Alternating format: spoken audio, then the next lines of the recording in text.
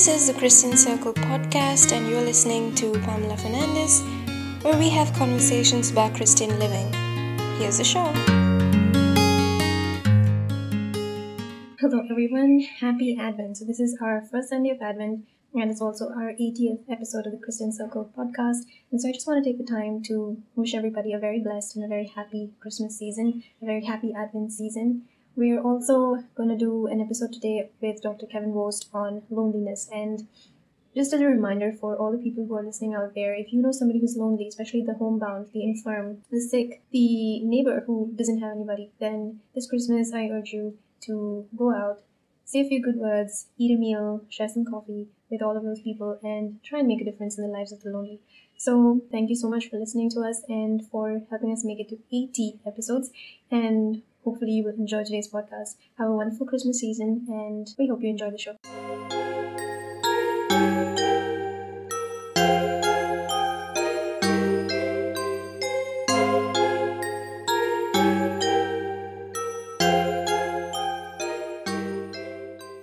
Welcome to a new episode of the Christian Circle podcast, and today we have a new guest who's going to talk to us about loneliness, especially as we're coming upon the holiday season.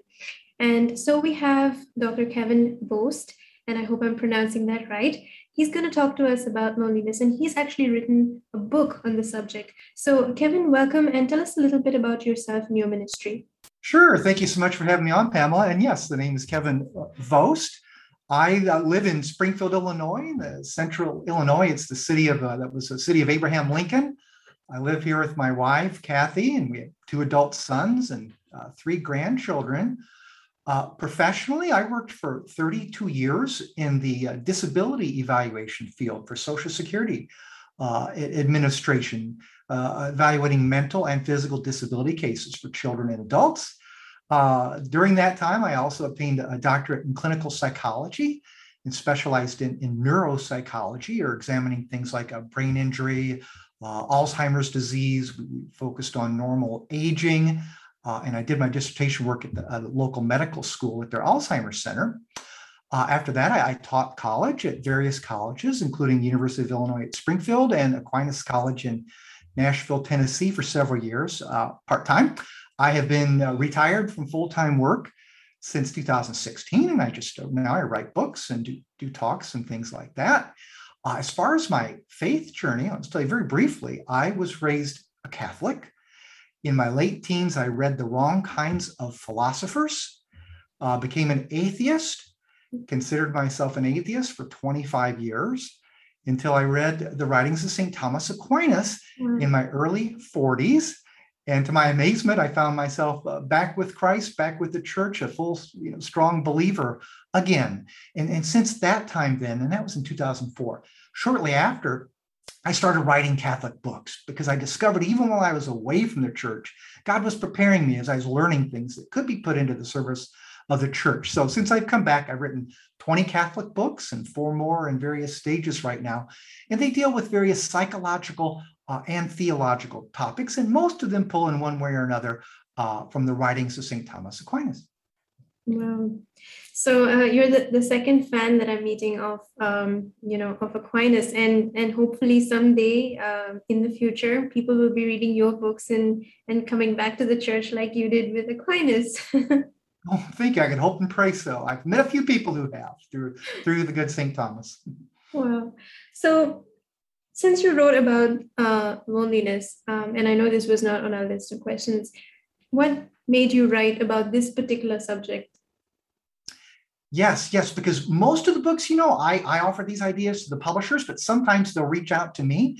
And this is one where the publisher, Sophia Institute Press, they did reach out to me, knowing my background as a psychologist. Mm-hmm. They were aware of this literature on a growing epidemic of loneliness. And this was going on, like the year 2000, I think 16 is when they approached me. So long before our COVID situation, there was concern about this growing loneliness in the world, and they asked me if I'd be interested in writing about it. I honestly did not know much about it, but when I started doing my research, I was really wowed. I was unaware of a problem of this magnitude. So I was happy to do that.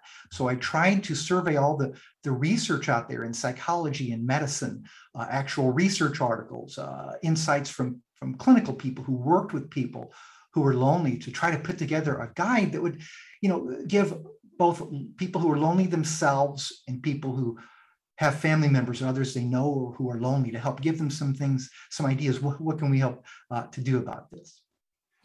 So right now we're like on the cusp of the holiday season, and there are really lots of people who will feel, despite the fact that they're surrounded by people, they feel lonely. Now, how is being lonely different from being alone? And how do we know that we are lonely? I mean, whether it's in a marriage, whether it's in a party and you're surrounded by so many people, but still, how do you know you're at this moment lonely? Yeah, that's a very important distinction, because it has been pointed out for a long time ago. Even the American writer Mark Twain talked about how lonely, I believe, he was in New York City. Even though he's surrounded by millions of people, he didn't feel connected to them. On the other hand, there can be some people who are isolated, who are living in solitude for periods of time, who don't necessarily feel lonely. You could be surrounded, like I said, at the holidays. Some people may, if they're able to get together with family and friends at the holidays, and yet still feel lonely. So what is that distinction between being alone and actual loneliness? Well, and the researchers and clinicians usually define loneliness as a perceived isolation. It's you feel like your social connectedness is not what it should be. You feel there's a lack there. And the degree of connectedness a person needs to feel not to be lonely will vary from person to person.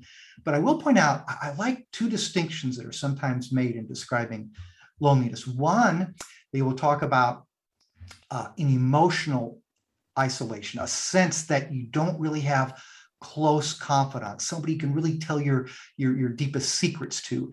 And some studies in the United States from the 1980s to the early 2000s showed that more and more people reported they did not have even one close confidant. I know that the data showed in 1985, 1 person in 10 said, I don't really have anybody I can share these deep, important issues with. So 1 person in 10 in 1985, 20 years later, they found that moved up to 1 person in 4. So this growing sense of this emotional isolation. But the second broader sense, they sometimes call just a sense of social isolation, where maybe you do have some close friends or some dear family members, but you feel a little bit disconnected at the broader level. Like you don't feel that you're a meaningful part of a group. Maybe your coworkers at work, or your schoolmates if you're a student, or your parishioners, maybe if you belong to a parish. So things like that. So it's basically either or both. You feel this lack of close social confidant or emotional confidence, or you feel like you don't fit into broader groups in the way that you'd like. So just in essence, you can have one or both, but it's this feeling that your connectedness is not what it should be. So it's a feeling of discomfort over the situation. What is the problem with being lonely? Why is it not good to be lonely? Why should we seek community and parish and other people? Yeah, that is a very essential question, because in the short term, some researchers point out that in a certain way, it's good to be lonely, because it's a, as you suggested there, it is really a kind of a warning signal, because we're not meant to be alone for extended periods of time. We are meant to be social and with each other, with family, with friends, as a member of a church, as a part of the body of Christ. So if we feel, hey, I don't feel this connectedness, it's been compared to, in a sense, pain, or also it's been compared to thirst. It's kind of a warning. Hey, I don't like this feeling. It hurts, or I'm kind of thirsting for some connection. So it can motivate us to go out there and hopefully and connect. But why is it not good to be lonely? If this loneliness tends to persist for a long time, if it's not motivating us to get out there and connect, or maybe if we try a few times at first and it doesn't seem to be happening, if loneliness persists over time, it can be very detrimental to our mental, and they're even showing our physical health. Some say that prolonged loneliness compares to things like, obesity and certain other hypertension, certain other diseases, as a risk factor for, shortened lifespan. So this prolonged feeling of not relating to each other is not good for us mentally or physically. One of the things that I often say is if we're experiencing something is to often look at the example of Christ. How does he deal with, whatever situation we've gone through, whether it's hurt, whether it's shame, whether it's betrayal. And loneliness is something that Christ himself experienced, something that he didn't want, and he tried to keep his people together even at the last minute before he prays that let them all be one. So your book talks a lot about Christ's example and draws from his last moments. So what can we learn from Jesus himself when it comes to loneliness? Yes, I try to kind of pattern the book where we kind of move our way towards Christ. Christ's example is the ultimate chapter. We look at things like, psychological methods we can all use. We look at growing in virtue. We look at the example of some saints, people who particularly tried to be like Christ and what they can teach us. But that ultimate example, is Christ himself. And there have been some theologians who argued that Christ's loneliness on the cross may have been even a greater pain to him than the physical pain. Mm-hmm. So we need to think about this. Christ, God chose to become human for us and to suffer immensely for us, not only physically, but emotionally. So before I get on the focus on the cross, though, as I was researching this book, I came across a book by a saint from the 14 and 1500s, St. Thomas More. And he wrote this amazing book called The Sadness of Christ while he was awaiting his own execution in the Tower of London from King Henry the VIII. And he meditated a lot on Christ's own suffering and loneliness. And he really zoomed in, even before the cross, on Christ's night of prayer in the Garden of Gethsemane. Mm. So, if we recall this, it's reported in all the Gospels. He goes up to pray, knowing his passion, his death on the cross looms ahead of him. He brings there three of his dearest friends, Peter, James, and John.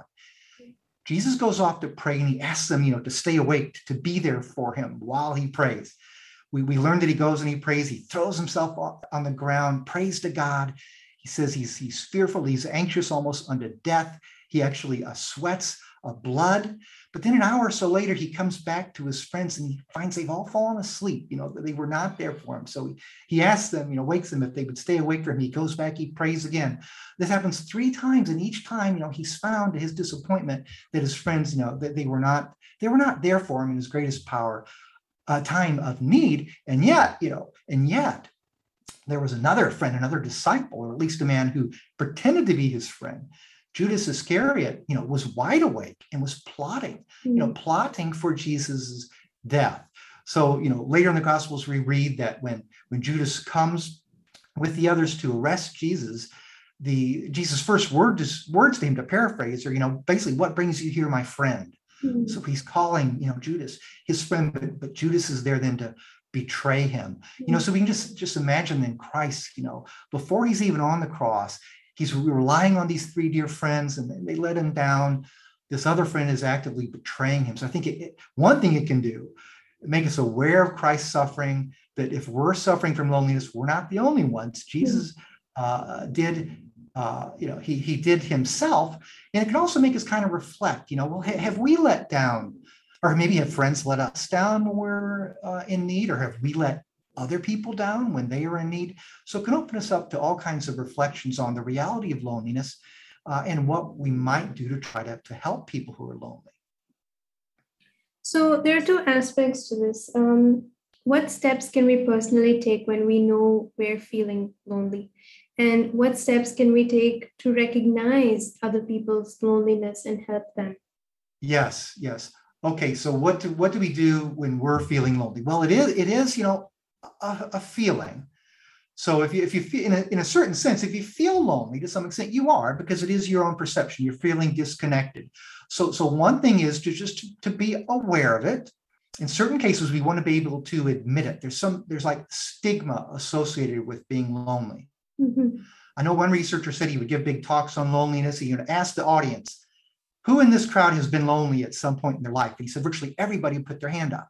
Mm-hmm. Then he'd say, well, who's lonely right now? And almost no one ever would, because it almost implies, that you're admitting something's wrong with you. I'm lonely, well, why do people reject me? Why don't I have connection? So, we need to be willing to admit that in ourselves. Mm-hmm. When we do realize that we're lonely, then we do need to make some steps to change that.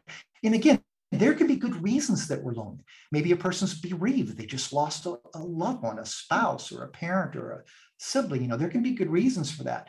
But we do need to start to make the steps that once we're over our mourning, we try to reconnect, form new friendships, strengthen old bonds.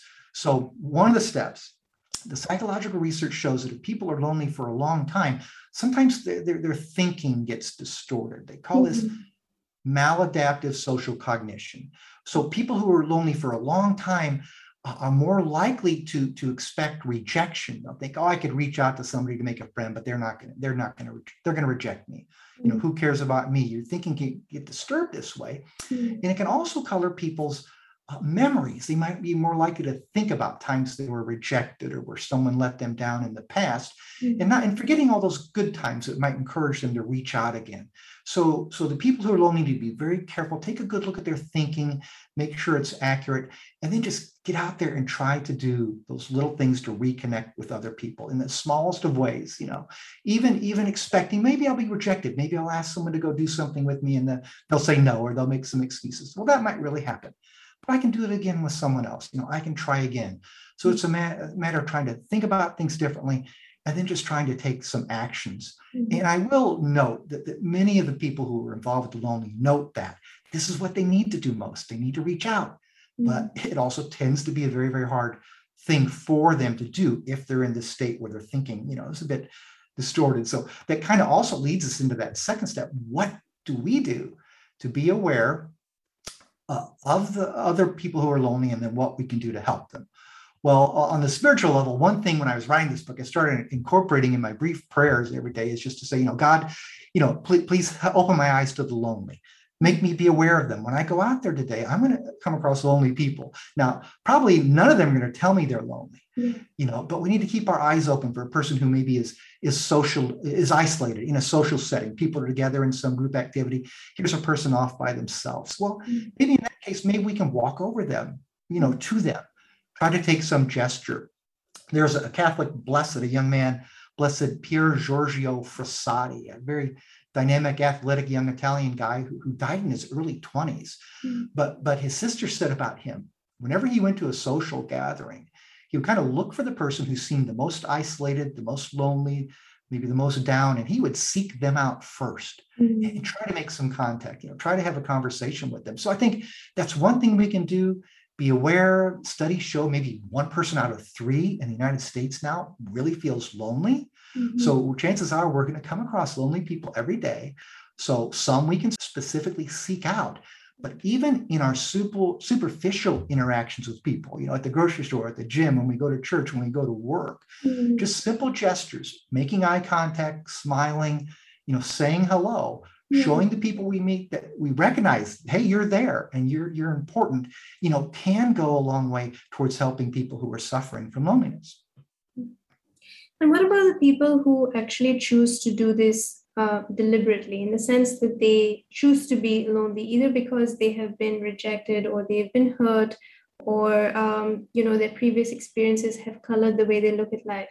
So what about these people? What can you do to convince them that they need a community, they need a parish, they need family? Yeah, that is very important. I will say, in not all cases, but in a certain percentage of cases, we'll find, an overlap of loneliness with something more serious, like a major depression or an anxiety disorder. It doesn't mean everyone who's lonely has this, but some do. So if a person is just, really poorly functioning in other areas beside in their life, in their work or whatever they're doing, they may want to let a mental health or even their regular medical professional know this. I'm feeling lonely, I'm feeling sad. So take some steps along those lines. But for the average person, though, how can we convince them? Well, it is true that different people have a different need for social interactions. Some people want to be surrounded by a group of people at all times. Other people can get by very, very well, on just 1 or 2 close confidant, and that is fine. There's individual differences there. But one thing to think of for the lonely who are Christians, is that there have been great saints throughout history who have purposefully had times of solitude. They've go out into the desert. We had these people called the desert fathers, and even some women mothers. There are these Irish saints that will go out into the woods. There are Russian saints that will go out into the wilderness. It's kind of a worldwide phenomenon. Some of these saints do purposefully spend significant amounts of time in solitude, in prayer and meditation, doing things on their own. But most of them either come back into the world and then do great things. It's like they charge their batteries during this time with God to then go out, and reach out to other people. Christ said we're to love God with all that we are, and then to love our neighbors as ourselves. So in a sense, we can use that time of solitude to love God with all that we are, and then to get that energy from God to go out there and share that love with others. So even those who are lonely, you might find some solace in solitude, which is a good thing, but we are still called to reach out to others. And I know some modern writers have said that, sometimes Christians get this idea of the personal relationship with Jesus Christ, which is, of course, essential. We want that. But it's not just me and Jesus, so to speak. Jesus calls us to reach out, to be part of a church, to recognize other people as our brothers and sisters. So even if you're down, even if you don't feel like reaching out, remember at some point, you may not, you're definitely not, if you're lonely, you are not alone. There are other lonely people out there. And that's kind of the sad irony of this. If the many, many millions of people who are lonely would connect with each other, that loneliness could be alleviated, So I'd say, even if you're a lonely person, you're thinking, well, maybe there's no hope for me. Oh, I'm always going to be lonely. So I'll say, okay, well, can you still maybe try to reach out and help somebody else who's lonely, who may not have to remain lonely? And it's good you mentioned all these saints and stuff. So if somebody's taking this in prayer, one of the first steps, what exactly will they pray for? Is there a novena? Is there a saint that they can reflect on and experience, or do an inner healing retreat? Or is loneliness really a sign that you require some inner healing?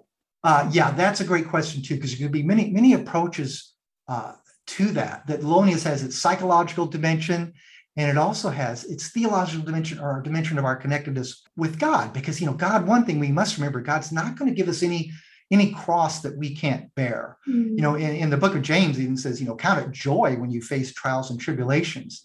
And though it's hard to be joyful, when you're suffering with loneliness, I imagine most of us, I know I can look back on a time in your life when you were really suffering, for one reason or another.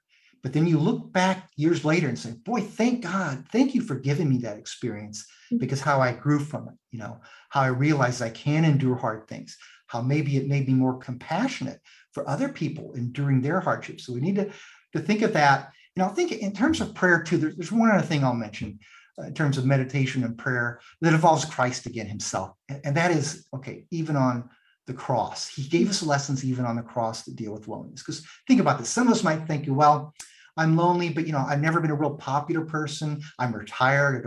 Maybe I don't go to work anymore. I'm elderly, or I'm physically disabled. What am I going to do? What can I contribute? Well, think Christ, even when he's nailed on the cross, there's a famous tradition of Christ's 7 last words on the cross, several phrases seven phrases he makes while he's nailed to the cross. And, the first is, Father, forgive them, for they know not what they do. Well, what's one lesson there? Some of us might be lonely because of estrangement, from other friends or family members. Is there a way we might forgive them and reestablish bonds? Another lesson, think of this. Jesus is there with his hands nailed to the cross, and there's 2 others with him. And that good thief turns to him, and Jesus turns to him. And in a sense, Jesus forms a bond. He forms a friendship while he and his new friend are both bound to a cross. So there's really kind of no excuse, regardless of our situation, that we can't reach out like Christ did, follow his example and take care of others. Christ tells John to behold, his mother, Mary, as his mother.